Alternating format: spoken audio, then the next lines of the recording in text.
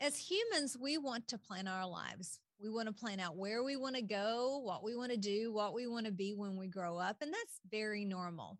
But we also know as Christians, sometimes God has a better plan for us. Today, I am interviewing Congresswoman Vicky Hartzler, and she's going to tell us a little bit about her journey from being a high school home ec teacher to becoming one of the leading women in Congress today. Strong women, smart policy, solid theology, and no apology. This is Concerned Women Today with Penny Young Nance, CEO and President of Concerned Women for America, the largest public policy organization for women in the nation. Here's your host, Penny Nance.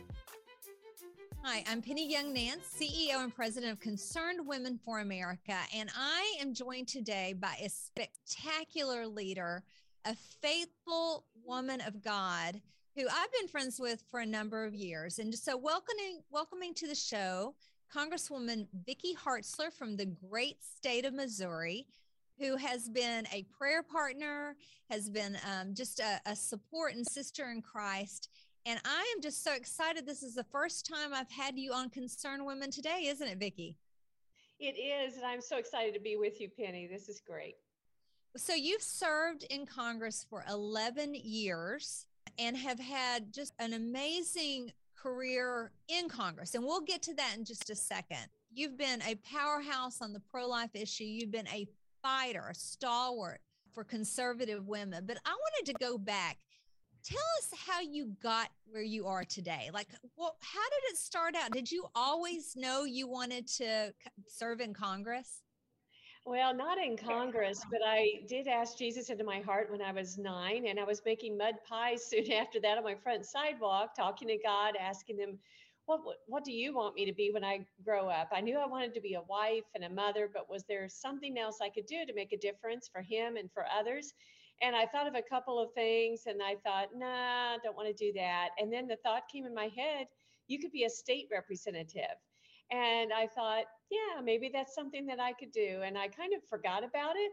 But as I look back on my life, I was always drawn to politics after that. If I was walking through a room and the TV was on, the news was on, I'd be paying attention. If I was in high school and there was some elected official that spoke at my organization, I'd be paying attention, and my friends would be bored to tears. And I could hardly wait to go to the state capitol and tour it. So when I got married, I told my husband that, maybe someday I might want to run for state representative, but I always assumed I would be a senior citizen and it would be after I'd retired, after our kids had grown up. And so I wasn't expecting to be only 33 and have only taught school 11 years, have no children at that point, and to be called one night while I was grading papers at home and to have a man ask me to run for state representative. And I honestly at first said no. I just thought, I don't know anything about campaigning. It takes money. We're a farmer and a teacher. We don't have money, and politics is a dirty business. I had gotten to visit the state capitol when I was in college, and it was a very disappointing day.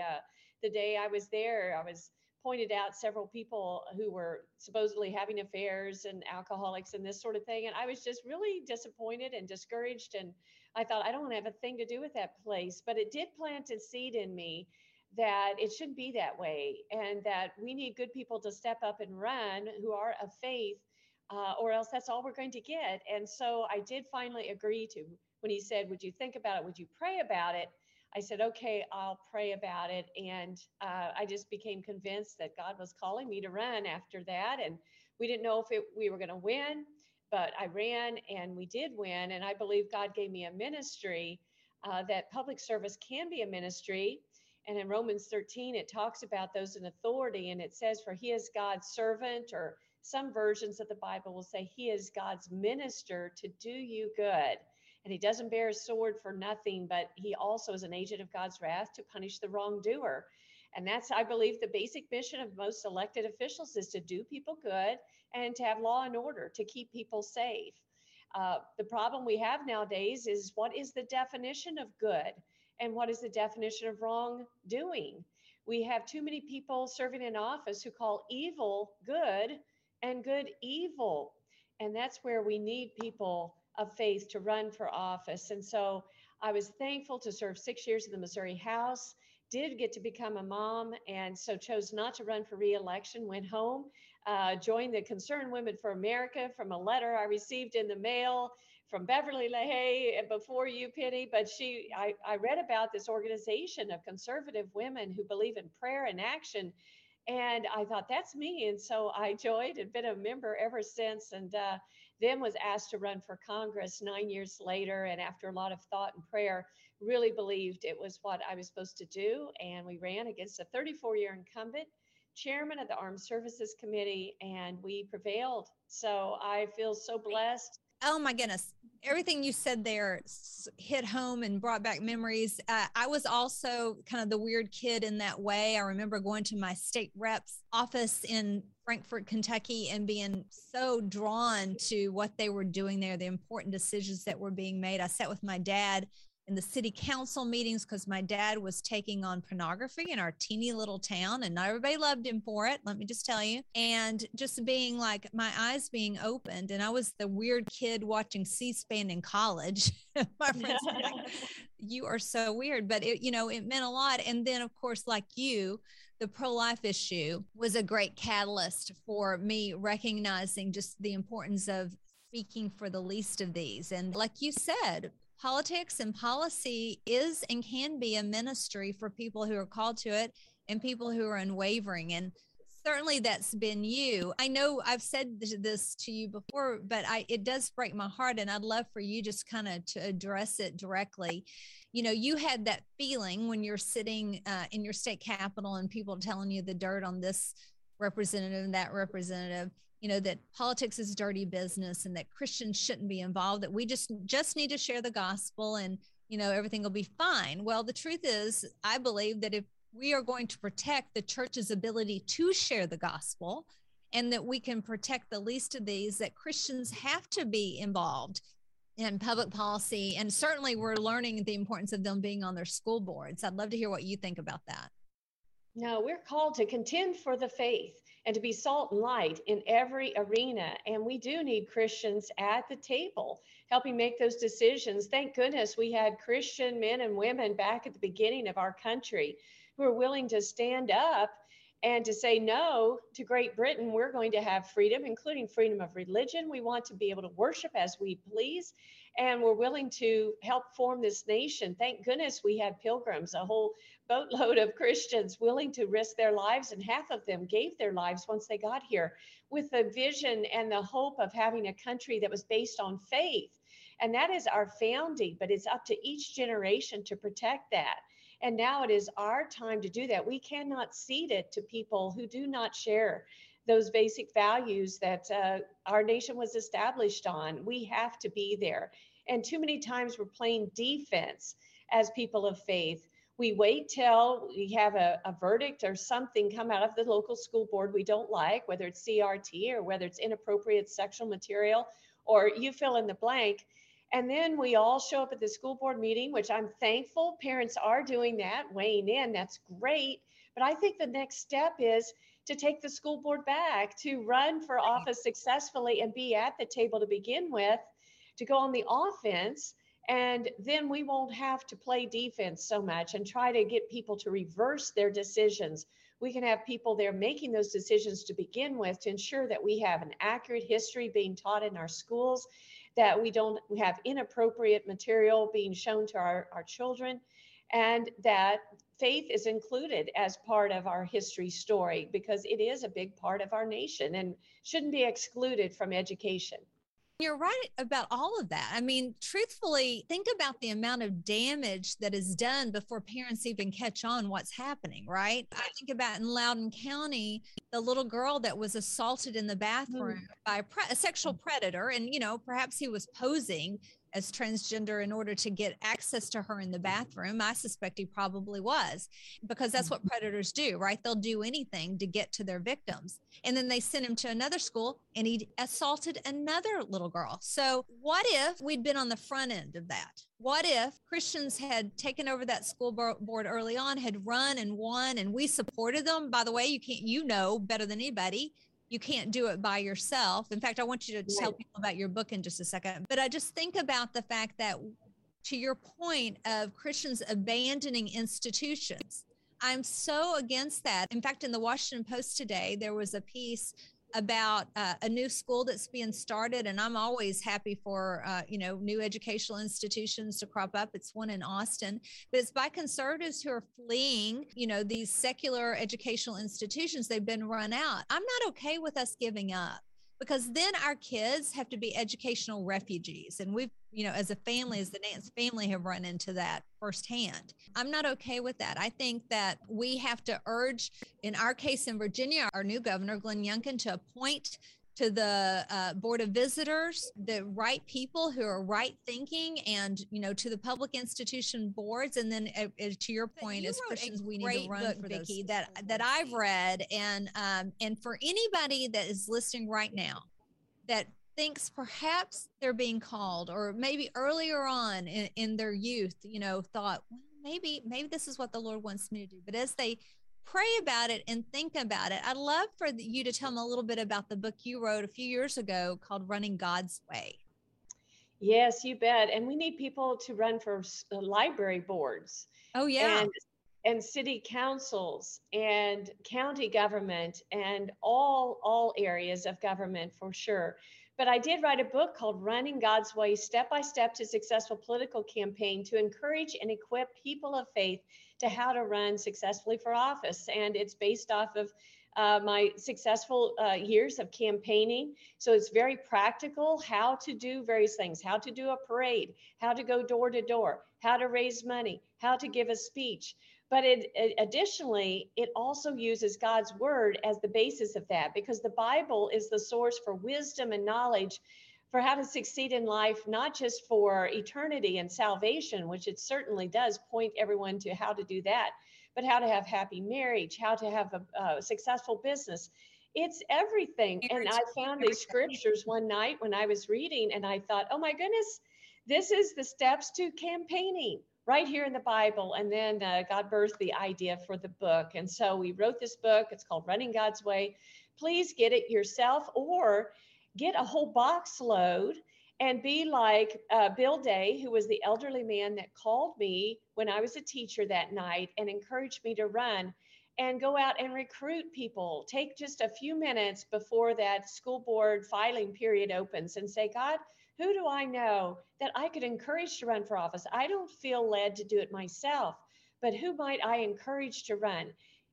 Approach them or give them a call. Say, look, I think you'd be great to run. Here's a book on how to do it. I'll support you if you run. Hey, I'm with you. And, go out and recruit others. Let's take back our country. I agree. And you made a really important point there. And that is, we need Christians to run at every level, the local level, all these, other elected boards, rather than just school board, which is very important. But I think it serves another purpose. You have to you got to play, farm league ball before you're ready for the major leagues. And Vicki, I know you probably run into this. We've never talked about this, but it happens a lot to me, where I'll have someone call me up and say, God's called me to run for governor. And I'm like, okay, well, so what have you done before? And they're like, nothing.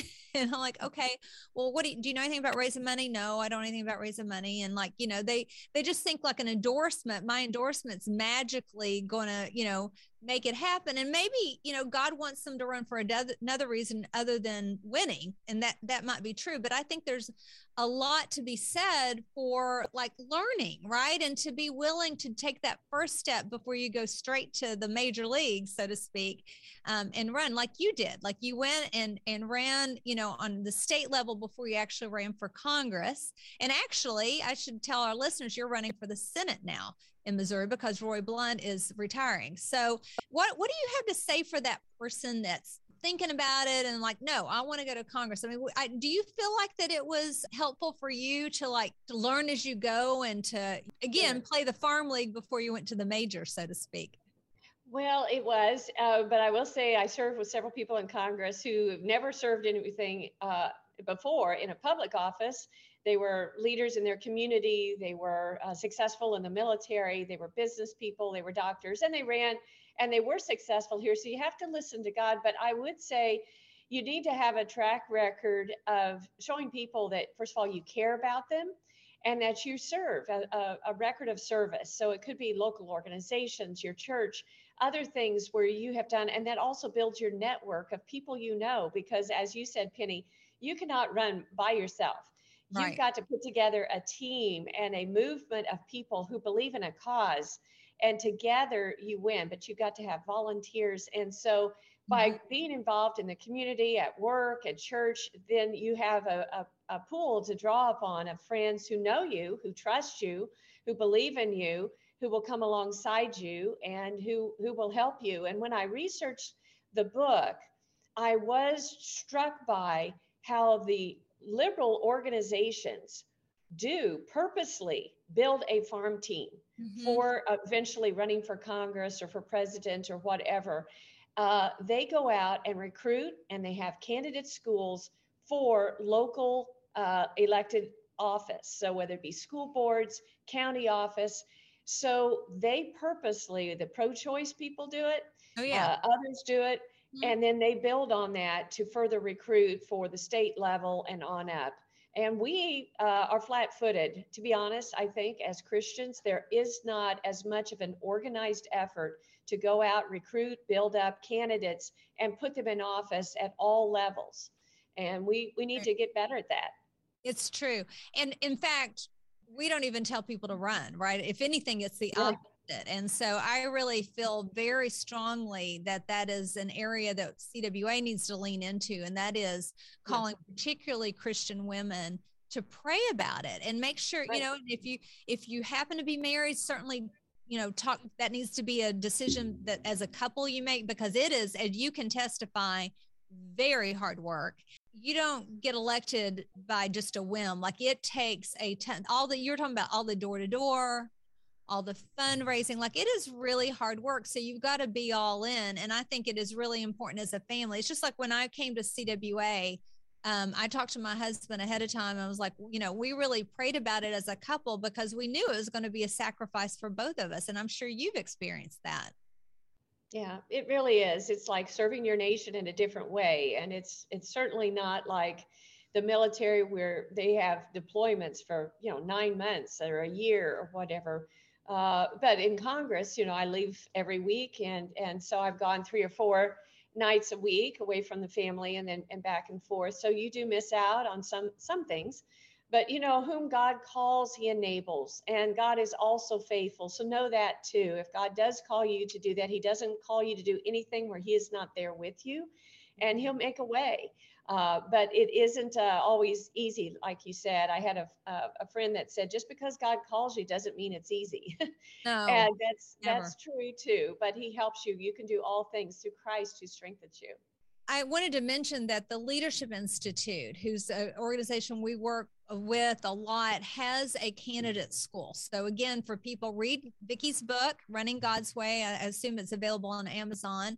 And go to Leadership Institute's website and go to candidate school. If you're serious about this, prepare yourself, right? Just like Esther did. She didn't just walk into the king.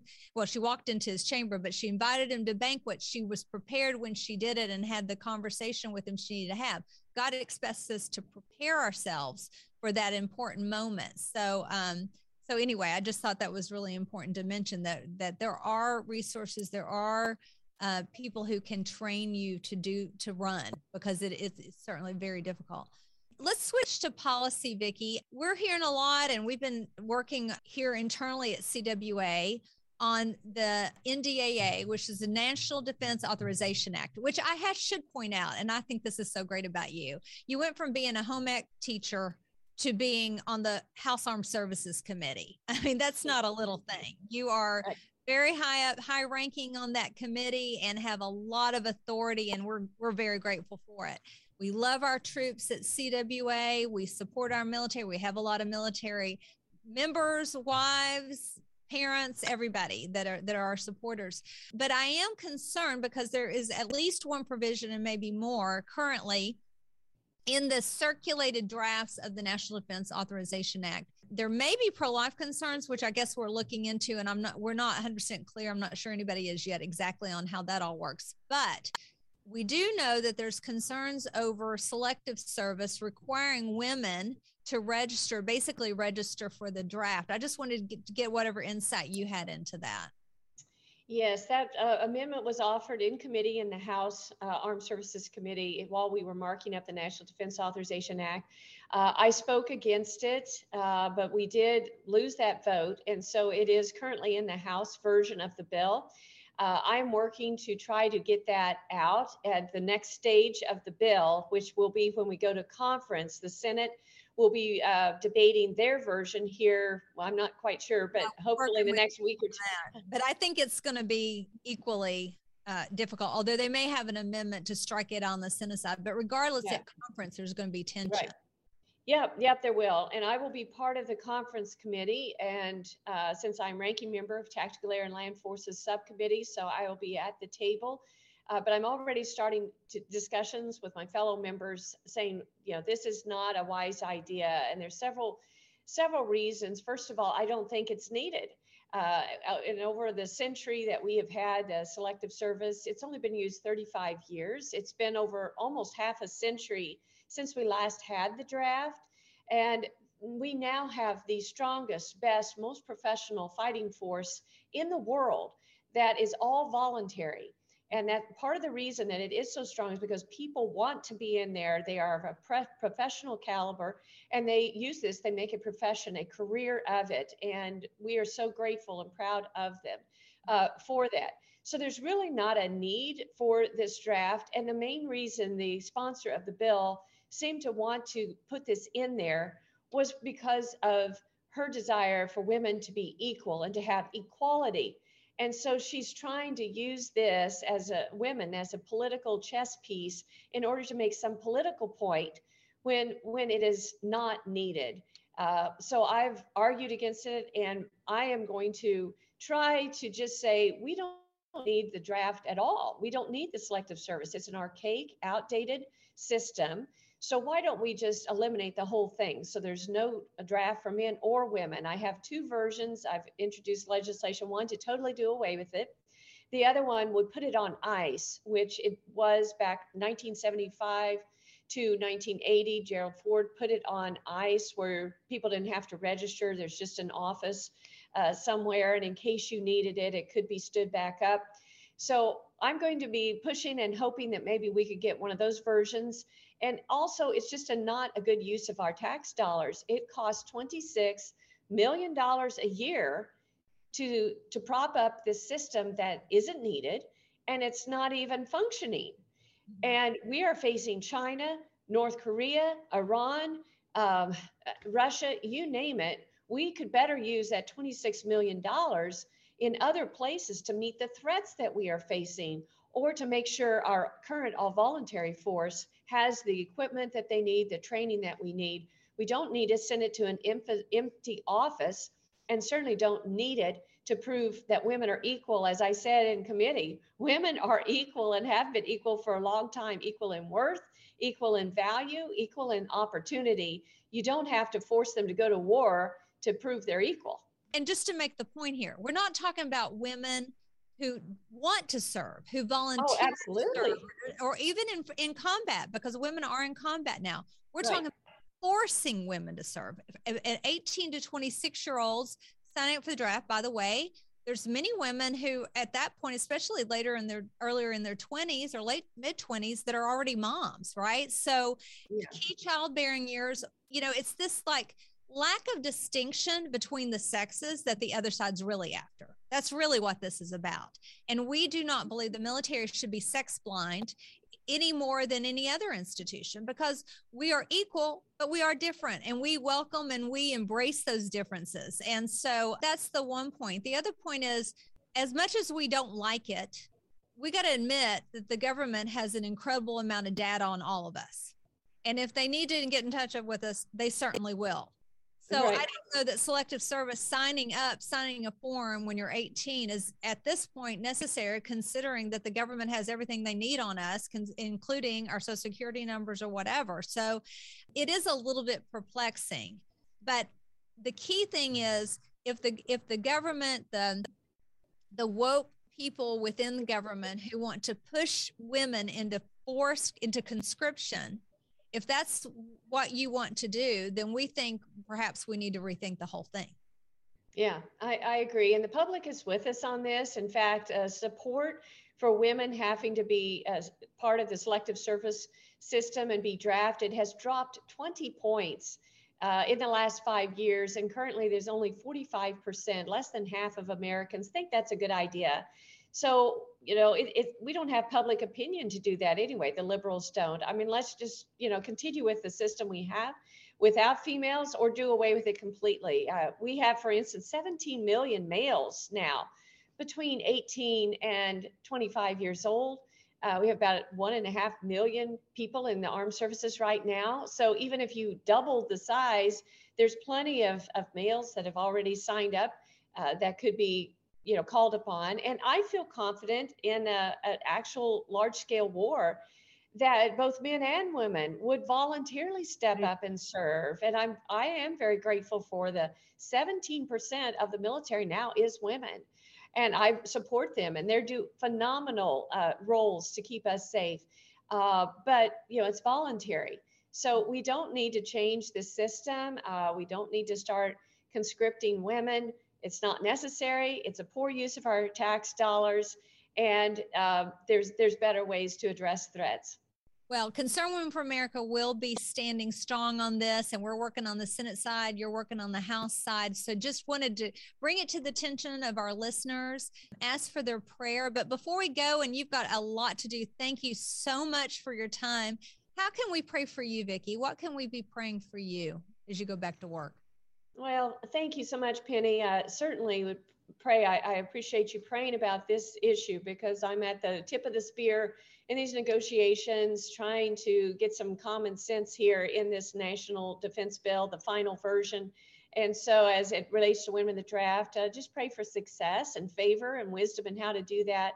But also we have this large bill, they call it the reconciliation bill, Build Back Better, whatever you call it. I call it Build Back Beijing bill, but over $1 trillion, that's going to be coming up potentially this week. And it's a terrible idea. So if we could pray against this wasteful spending that's going to stand up more 150 new socialist programs, raising taxes and spending money we don't have. We need to pray that is defeated. Amen.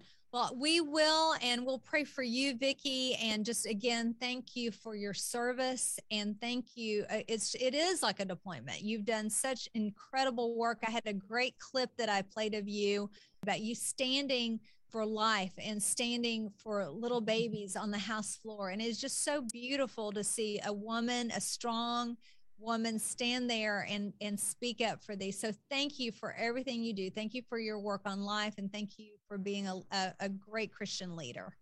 Well, it's an honor. And thank you, Penny, for all that you do. It's wonderful to get to be friends with you and to serve in this way, serve the Lord in this way. So thank you so much. All we have today, folks. Thank you so much for joining us at Concerned Women Today. Thanks for listening. Concerned Women Today is a ministry of Concerned Women for America, bringing you biblical perspective to today's most pressing issues. To stay connected, follow us on Facebook, Twitter, and Instagram, and be sure to leave a review and subscribe to the podcast. We pray this episode has been a blessing to you. For more information, visit concernedwomen.org. That's concernedwomen.org.